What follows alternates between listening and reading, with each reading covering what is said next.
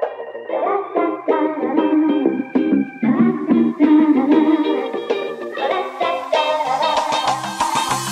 hello there. You're listening to Pushing It, where we talk about all things pregnancy, birth, and life with a new baby. Because if you can't laugh without peeing yourself, you might as well laugh at yourself while doing it.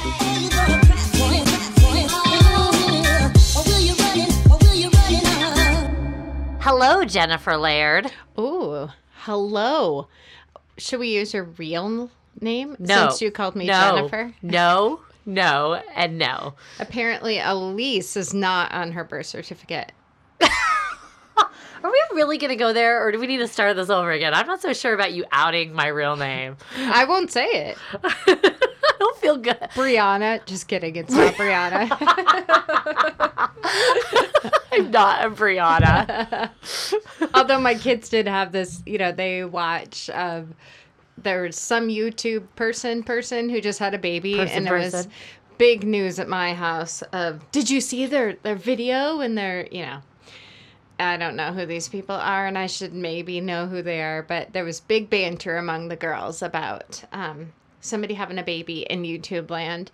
And then I was trying to put the podcast up, do all the little things, and so I had it playing in the background, and my 16-year-old goes, Mom, Elise just said Tallulah's name. Does she have, permission from Tallulah to say her name? I was like, no, I don't think she does. And she goes, do you have do you ever say my name? And I'm like, I don't think I really do. I just say, the ages of my girls, right? And this one and that one. And she goes, yeah, some of the people I follow on YouTube that have this whole thing about what if their kids don't want to be on it, that's just fine, and all this consent. I'm like, yeah, good for them. Except the difference between my podcast and YouTube, big difference. Right. Sorry, I use her name without consent. She's mine. Well, you can work on that. I know, okay. But I did not give consent for you to use my real... It's not a fake name. It is my middle name. Oh, that's true. Janet, it feels so good to be back in this office and just talking about nonsense with you. We had to kind of hold it together and act all professional-like. We were at a very professional conference over the weekend with a lot of other professional people talking about professional things. We were very businesslike. I wore my big girl shoes and my big girl pants.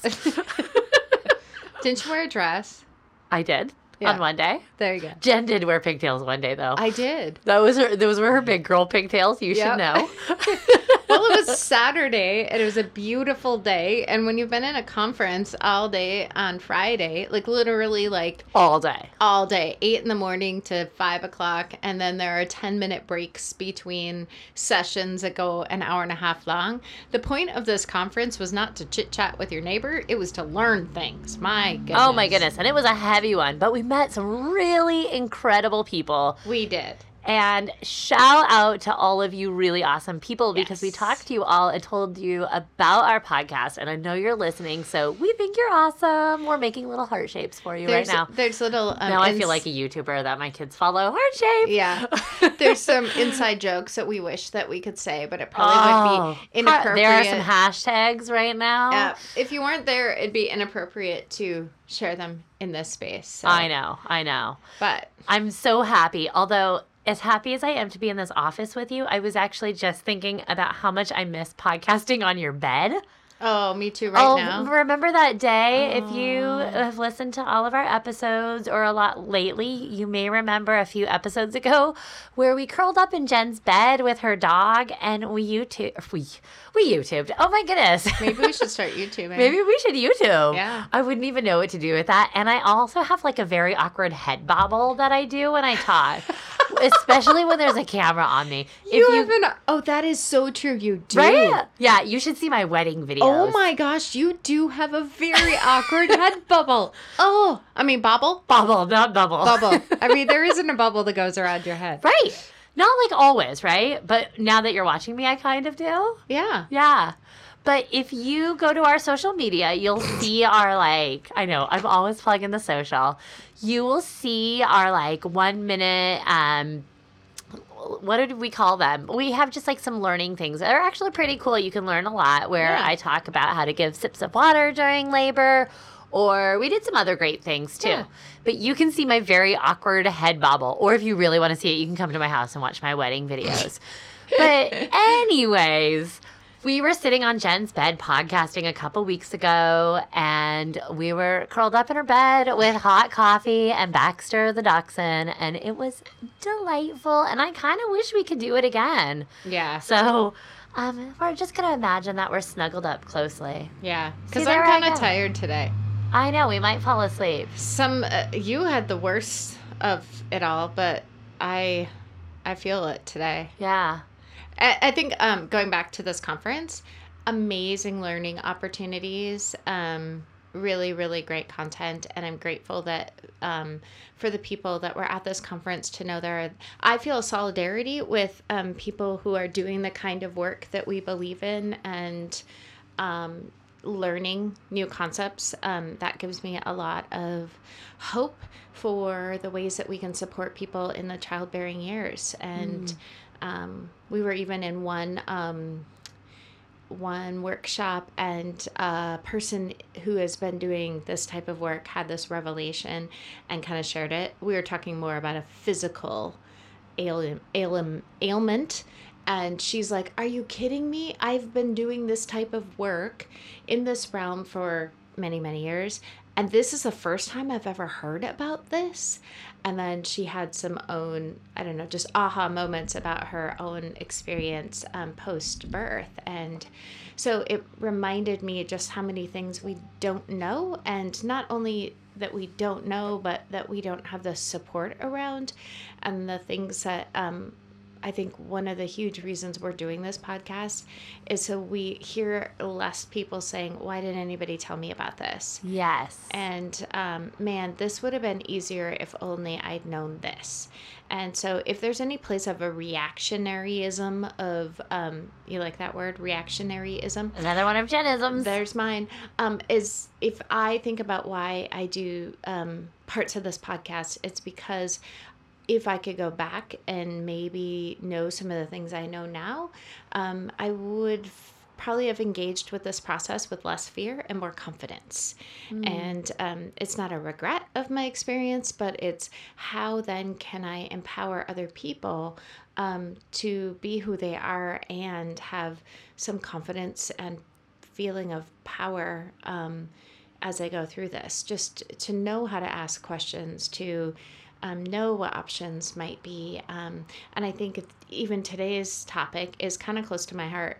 To be really honest, I had no idea what a cervix was and what it was supposed to do. And I heard about that I might have some discharge, and it was called a mucus plug.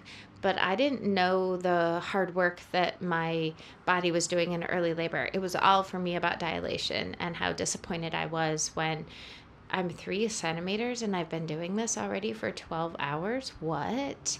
Well, I think that our bodies are such a mystery. I mean, we all have health class in high school, right? But it seems there's no standard in it. We're all learning totally different things, and I think a lot of us feel really awkward. I know for me, I didn't grow up talking about bodies. So I was kind of the weirdo in the family that, we didn't talk about bodies. And then I'm like, hey, not only do I want to work with women's bodies, but now I want to go and talk to people all over about bodies publicly, and in a way that they can't even see my face while I'm talking about it, and I can't see their face.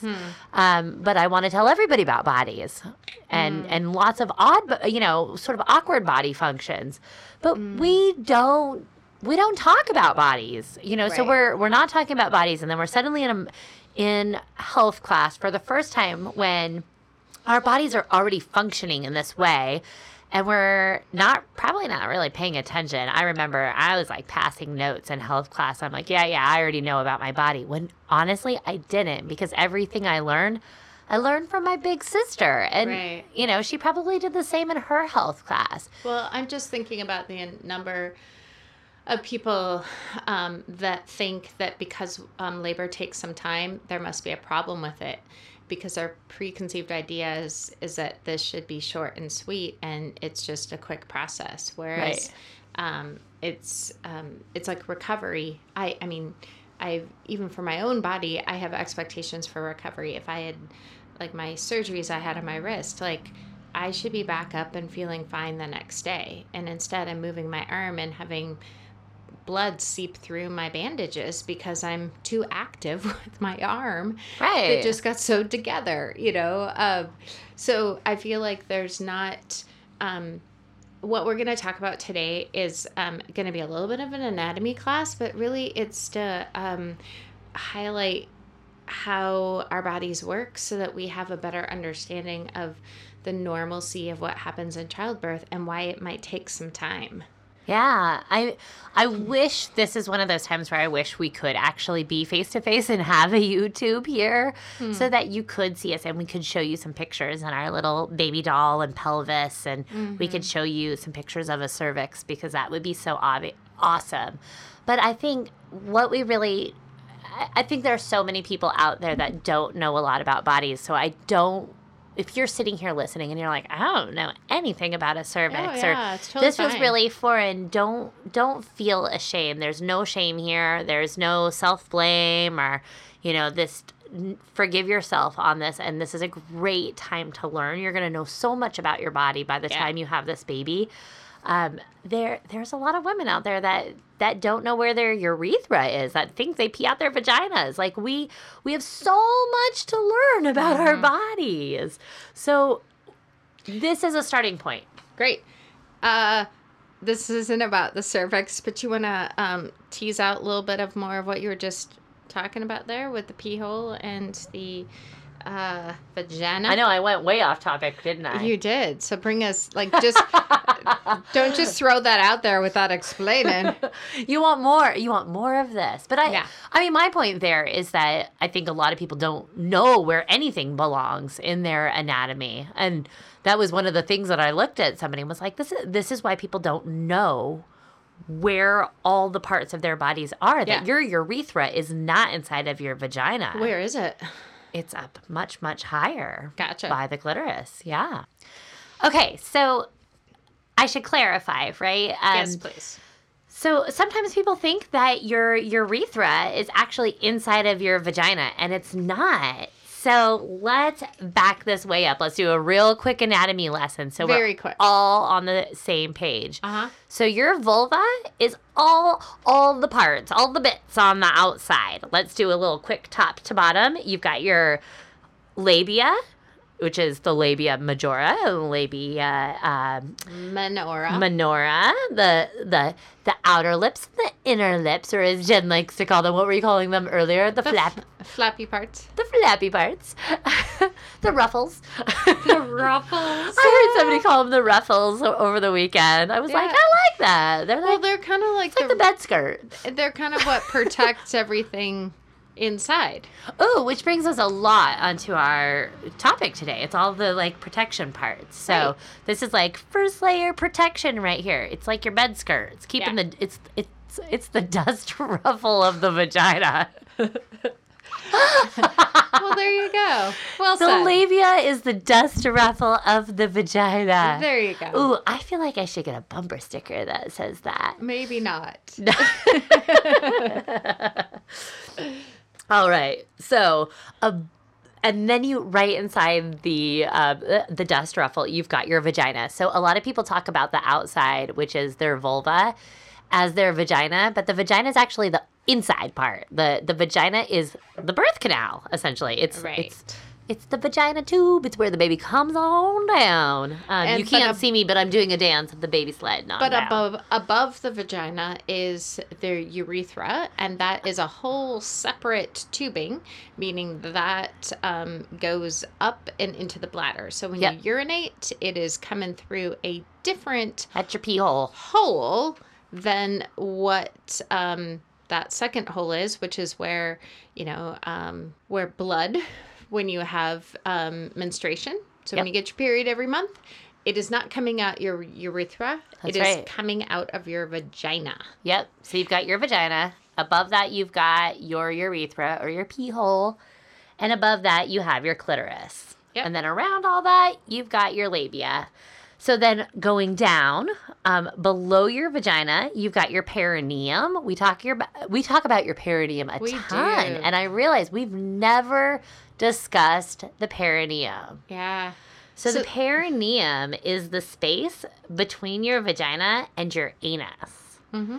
And that is the space that we're like really hoping to protect when your baby comes out. That's right. the area that's most likely to get a tear in it when baby comes through. Yeah, that's sensitive tissue that is very elastic during birth. So it's a space that is really, as you're pushing, that's why you don't push once and a baby comes out typically. Right. That's It why also holds your baby up too. Yes, you push lots of times, and during that pushing, that area is getting thinner in a good way and elastic. And hormones involved in the last bit of your pregnancy are helpful in making that thin and elastic so that it minimizes there being any tearing. Yep. And then the last little bit under that would be your anus, so your bum. That's where you Poo. out of. Yep. So you got your poo hole, your perineum, your vagina, your pee hole, and then your clitoris. So if we've dust ruffles around. If very technical terminology. Yes, very technical. So if we've gone through the vagina, we've traveled through the vagina. Oh yeah, I feel like we're on the Magic School Bus exploring. We are. Okay, everybody, we are like the Miss Frizzles right here. Jump inside the Magic School Bus and let's travel into the vagina. And for those who do not know the Magic Schoolhouse, it's still on not the Magic Schoolhouse, the Magic School Bus. Sorry. I always say it wrong. The Magic School Bus is this teacher who dresses in really funny dresses, and they get into a school bus, and then they usually become microscopic and like go into the body or go into a flower or something like that. It's amazing. It's still on television. Like new episodes are being put out and stuff. My kids know it. Yeah, it's been a long time. So we're the Miss Frizzle of the vagina right now. Here we go.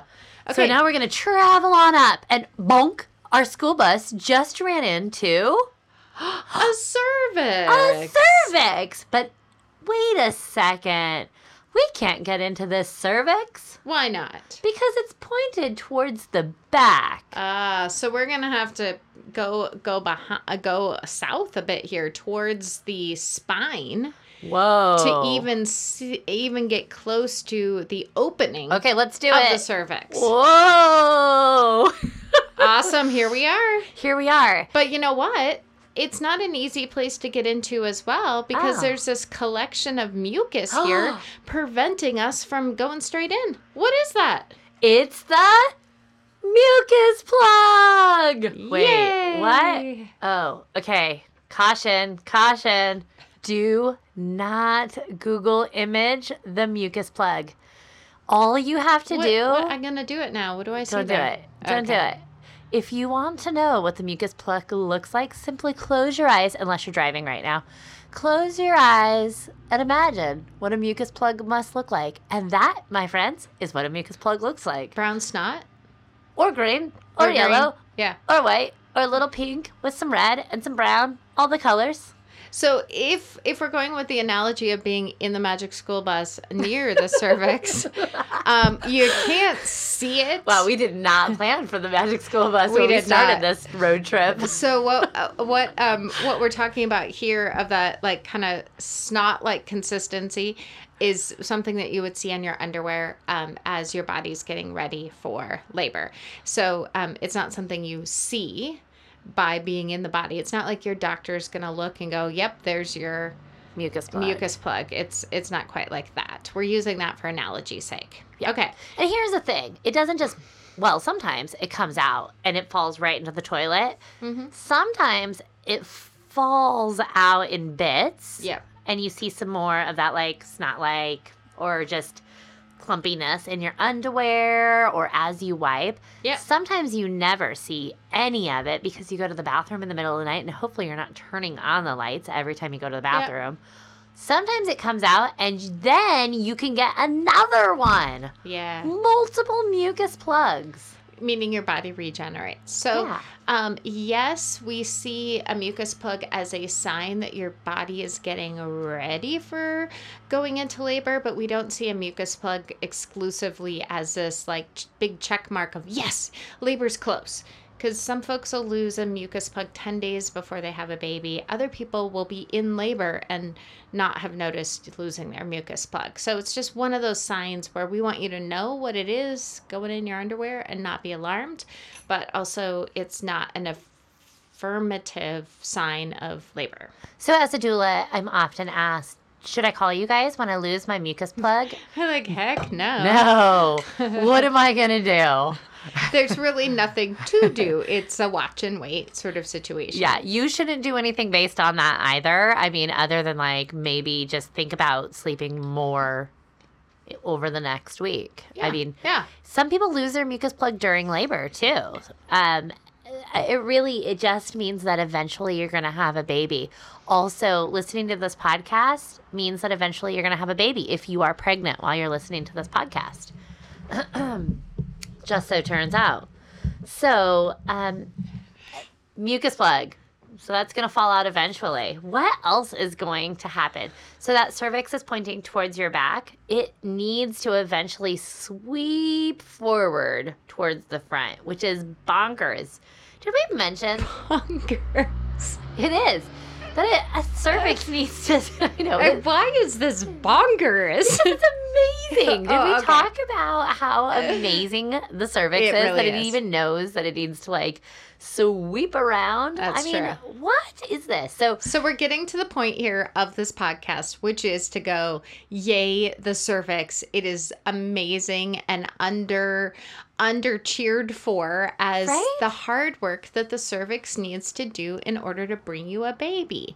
Because dilation of the cervix gets all of the front and center rah-rah attention, but the hard work that the cervix does even before dilation starts is really what we want to give more attention to, so that you, when you're like in early labor and working hard and you're like, oh, this is such hard work, and then a vaginal exam is done and they're like, you're 2 centimeters, you're not like, oh my gosh, then why has this been happening? Because you did all these other things. And so one of the things that you have to do is you have a cervix that knows that it needs to stop facing your spine and sweep all the way around to the front. That is crazy. That your bonkers would be the technical term. It's true. Don't laugh at me, Jennifer Laird. So, bonkers. That's bonkers. So old school. How old are you? we will not discuss that or my first name. So all the lies I tell. We will just imagine your incredible cervix with a superhero cape running around going, I'm amazing, because it's an amazing cervix.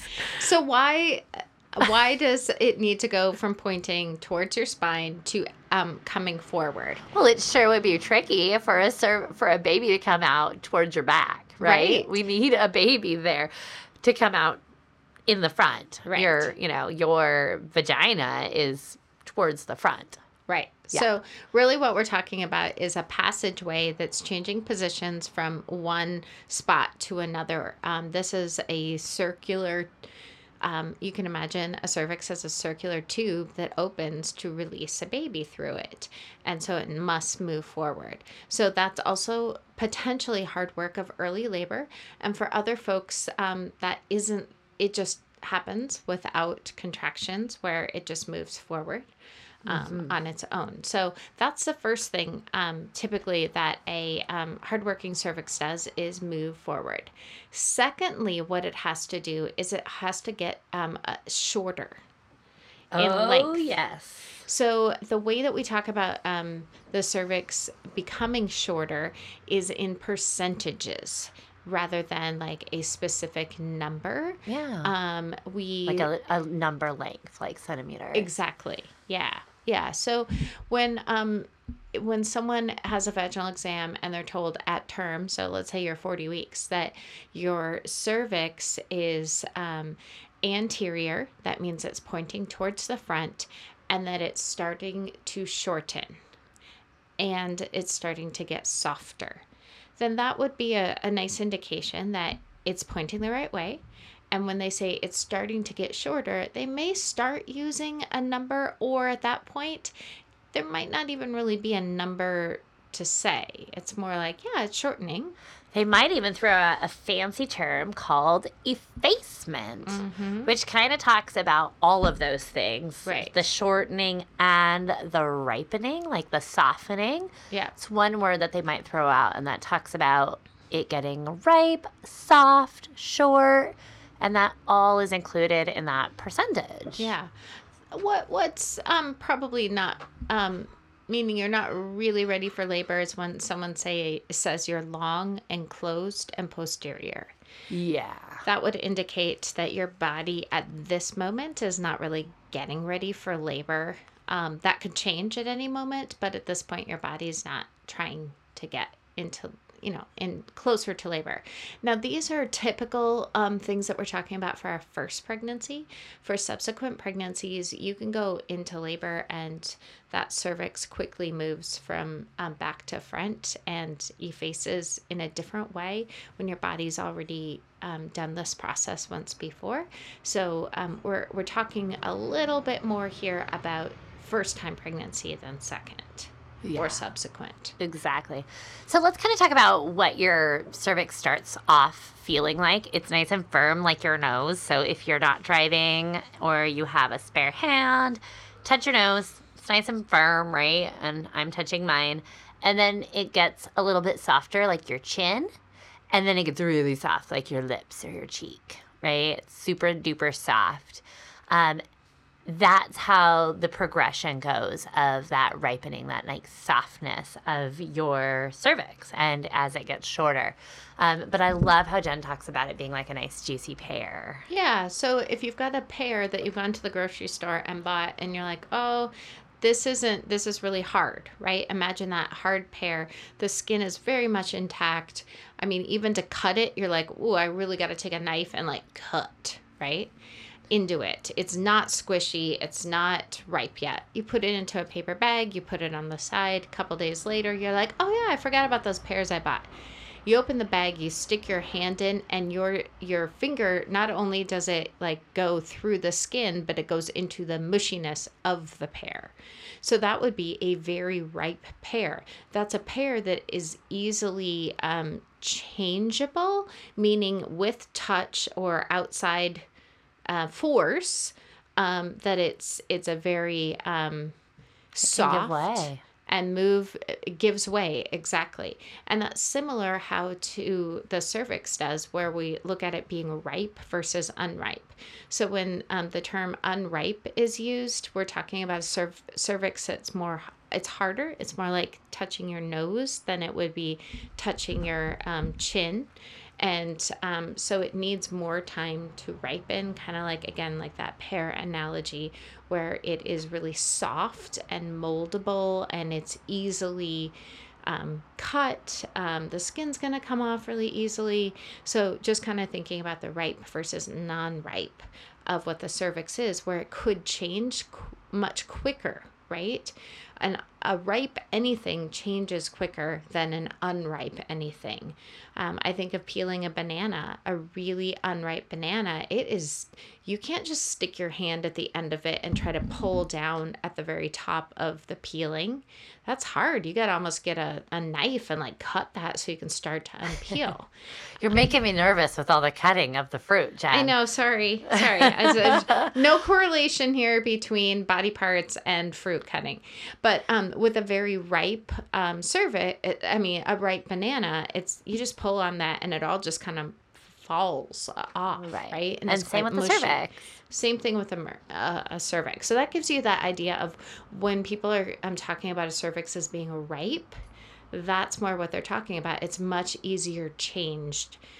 So that means that once you have the hormones going and the work of the uterus with contracting, then that cervix is much more likely to get shorter, as well as to start to open, also referred to as dilation.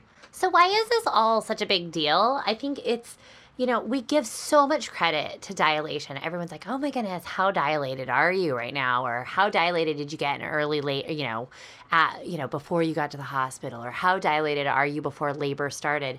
And I think we just give way too much attention to dilation, especially during early labor. Yeah. Because, or, getting checked during early labor, and we're not paying attention to what else your cervix is doing. Right. It doesn't matter how dilated you are if your cervix is still really firm and long. Right. Because if it's nice and short and soft, it's going to give way much faster. Right? Think about that pear just giving way. How much easier would it be to dilate that pear if to have it give way when it's nice and soft than if you're trying to dilate a pear that's really hard straight from the store underripe? There's no way. Right. So just comparing those, it's really, really important to recognize all the functions that your amazing cervix is trying to do. So it needs to do a lot of that during early labor, and even leading up is very helpful too. Right. So let's not just focus on that dilation. Dilation is also important though. We need to get from 0 to 10 centimeters, but you have all of your labor to do that too. Yes. And so we'll at times have folks who will say, oh, I'm 2 centimeters dilated and about what, maybe 70% effaced. Yeah. Well, that means you are dilated, but there's still quite a bit of effacement that softness needs to come to the cervix, right? Yeah. And they're walking around not in labor, not anything.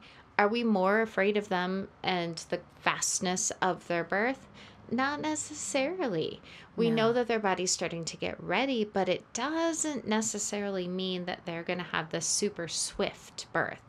To me, it feels a little different with somebody who's walking around, let's say 4 centimeters, and this is a subsequent pregnancy, meaning that they already had babies before. I think about, oh yeah, you should, when you start contracting, if contractions get pretty consistent and close together within a couple of hours of that initial contraction, then I'm going to want to make sure that I'm around faster than I would be typically. But overall, walking around dilated 1 to 2 centimeters, not in labor, is pretty typical. I mean, we're celebrating with you. Yay, go team, go. And it doesn't necessarily cut down on the length of your labor. Right. Exactly. We get very excited, but we don't see it necessarily just happen faster, unfortunately. Right. Yeah. So how does this all happen? There's 2 ways that it happens and when it all happens. So how does it happen? It happens because of hormones.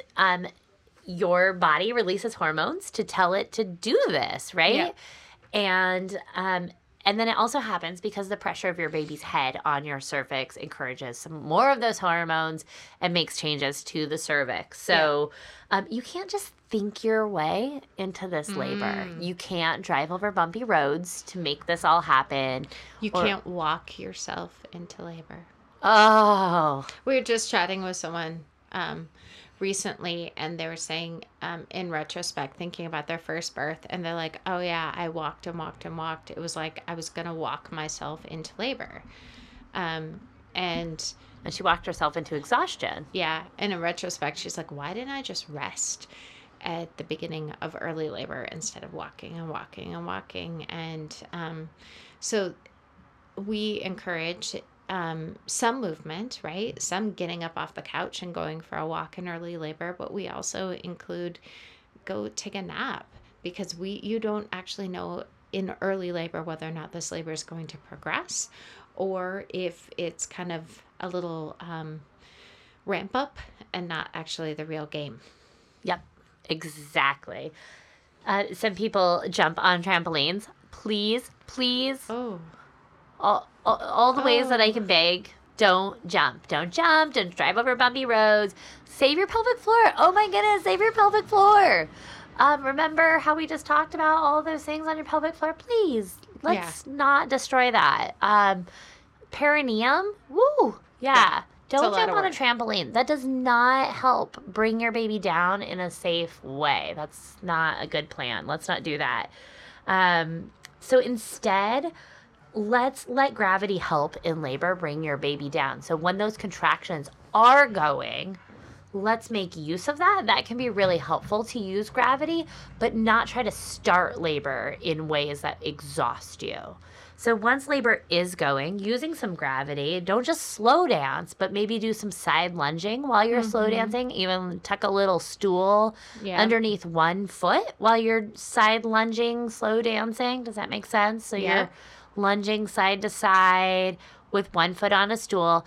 Anytime you can get your pelvis tilted back and forth is great. We love changing the shape of your pelvis. That gives your baby more space to navigate that pelvis, so that his or her head just keeps kind of tilting to fit in there, find the right way through, putting more pressure on that cervix so that the cervix continues to dilate.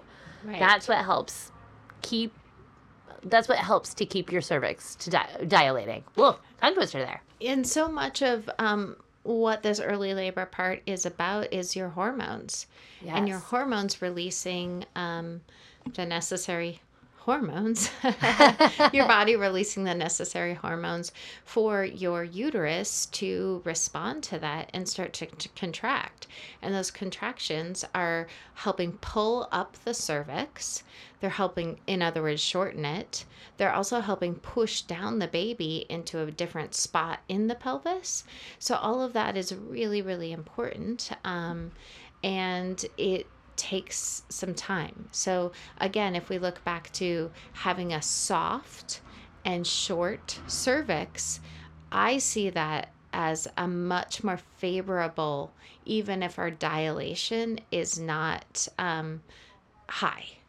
Yeah. I feel like, your labor could progress quite quickly when you have a short, soft cervix and a baby that's well applied to the cervix. That makes all the difference in the world.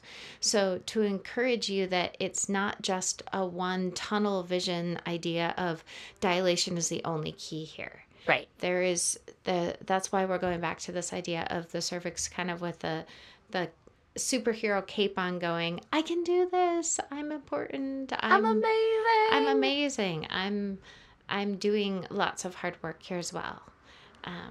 Okay, so we've all heard the stories. We all know that person who's like just absolutely desperate to get into labor, who wants to know, what can I do?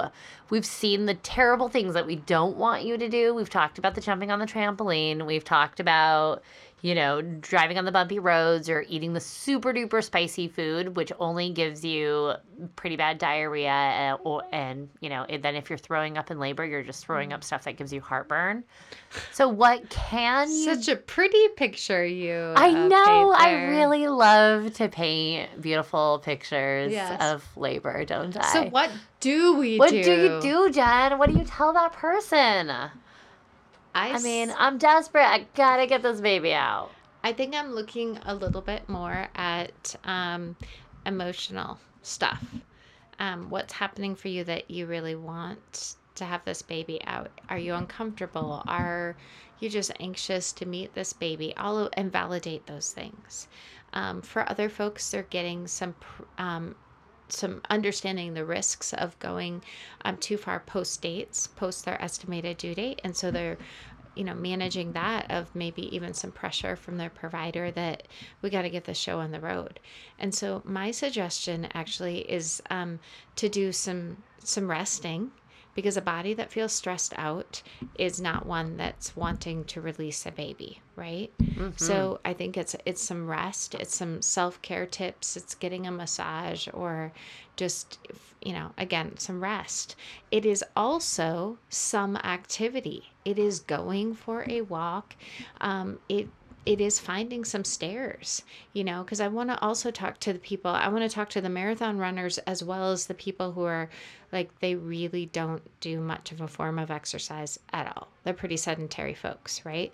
That's fine. In between there, I think if we're thinking about trying in early labor or trying to get into any type of labor, then it is important that there is some movement in the body, and potentially going up some stairs can help to apply that baby a little bit differently onto the cervix. Okay, so are we just talking like walk up and down the stairs like a regular way, or are you talking about some fancy sidestepping? I think I'm actually talking about both. Oh, tell me more. So thinking about just walking, and I'm even thinking about going to like an area park or something that has like a long set of stairs. Uh-huh. Right? If you've got a big amount of stairs in your house, sure, try that, but it just gets boring up and down, right? So think about either steps or a hill, a major hill. And then fancy would be turning to your side and going up a step each side. How do I explain that without like I used to call it crab walking until somebody actually did like the backwards crab walk. Uh-huh. She had a super fast birth though, so I'm just saying. Maybe it was the trick. So it's side lunging up and down the stairs. And so you're facing the rail and you're taking one leg. So if I'm tapping my leg, if my right leg was facing the top of the stairs, I would take my right leg and put it 2 steps ahead. Okay. And then I would lunge and then I would step up. You're going to have to do a little step up, step down so that you're not keeping your left foot on and then doing a big one-footed leap. So get creative on that. And then stepping up, squat down and up. Yeah. And then going back down on that same side, facing that same rail, and then going and facing the other rail. So now your left side is facing up. Yeah. And then going that way, up and down. I'm doing quite a few sets that way. So it's stair squats. Right. Much better than stair crab walking. But if you feel like you can do it, test it out. Let us know if that's a quick way to get a baby out. You could be the second person. Gosh. I can't do a crab walk not pregnant. So there's that. Maybe. I don't know. Honestly, I haven't tried crab walking in like 20 years, so we'll see. So thinking about some other helpful practices. Oh, I've got a good helpful practice. Well, tell me about this helpful practice. Some sexy time. Oh, that's not what I was thinking. But do tell me more. Well, it's probably not very sexy, but it is sex. Okay. So less sexy, just sex. Sure. If your partner is male, then sex is, well, whether or not you have a male or a female partner, have sex. If your partner is male, semen has prostaglandins in it, and that helps to ripen your cervix. So have sex. Both people should have an orgasm because that definitely helps with both oxytocin and to ripen your cervix. If your partner is female, you don't get the prostaglandins, but you still should certainly have an orgasm. Right. But definitely, hearing this podcast, you may or not think, woohoo, let's have sex and get this baby out. And at the time, you might think, seriously, I'm so pregnant. There's no way I want to have sex. Sometimes getting the baby out sex is more about get the baby out. I will do anything, including have sex. Yeah. So I'm not talking sexy time sex. I'm talking get the baby out sex.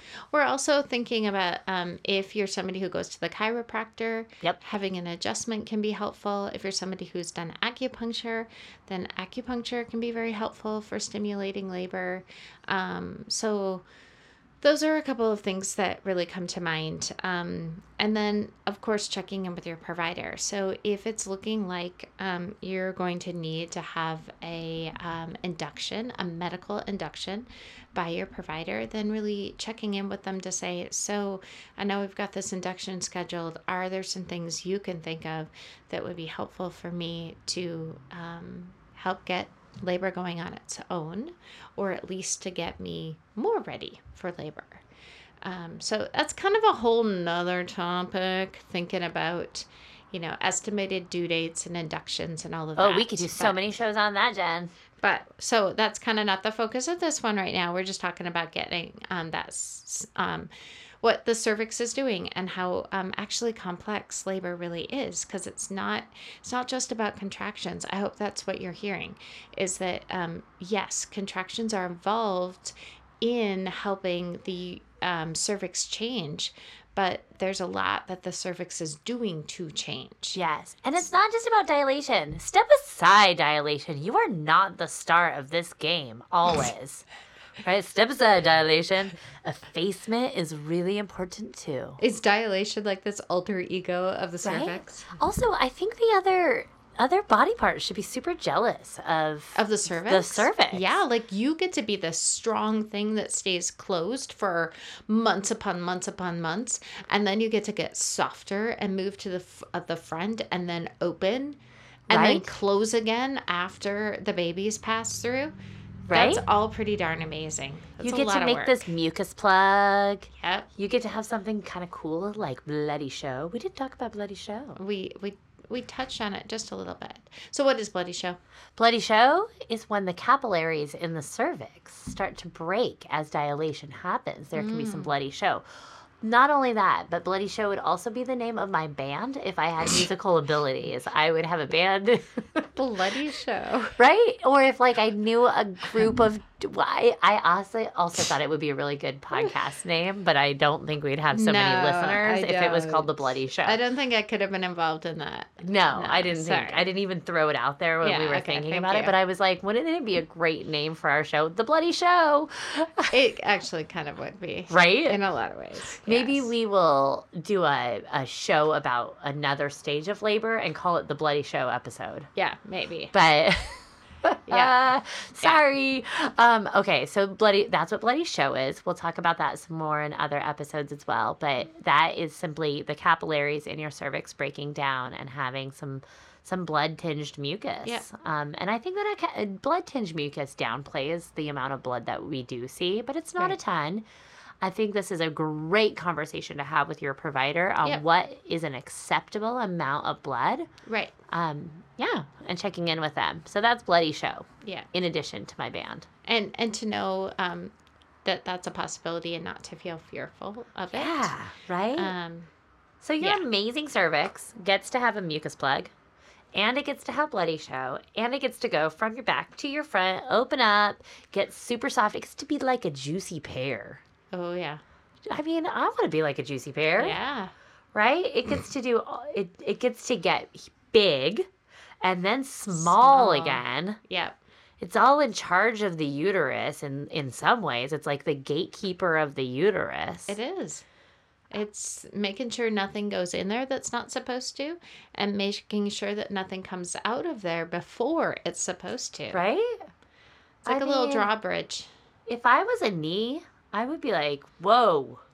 Sure wish I was a cervix. Right? I mean, between the placenta and the cervix, you just can't compete in life. The placenta? I don't know, though. I wouldn't want to be, I don't know. You don't want to be a placenta. No, because you only got a very defined life, and then you're out.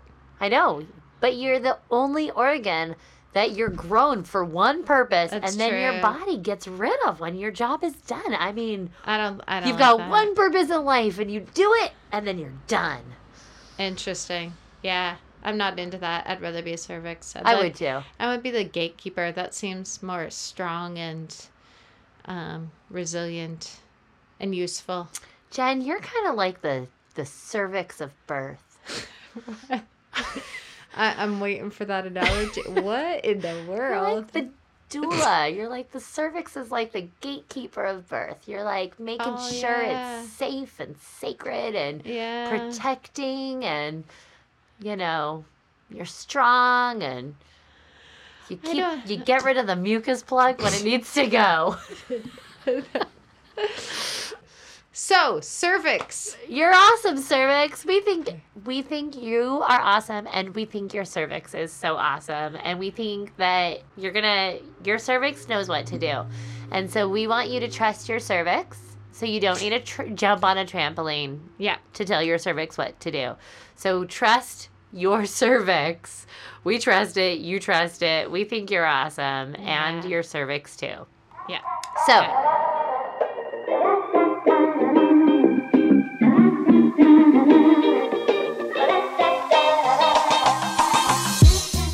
Thanks for listening. Check us out on social media, especially on Instagram. We want to be your friend. Yeah. Be our friend on Instagram. We need more friends. We need more friends. Let's be friends. And don't forget to subscribe to our show so that every Monday morning we pop up and you can listen to us. And when you have a 4-year-old, make sure you check out Magic School Bus. I know, right? And now it's time for our bus to drive right out of your cervix. Everybody jump in your bus. Bye! Bye!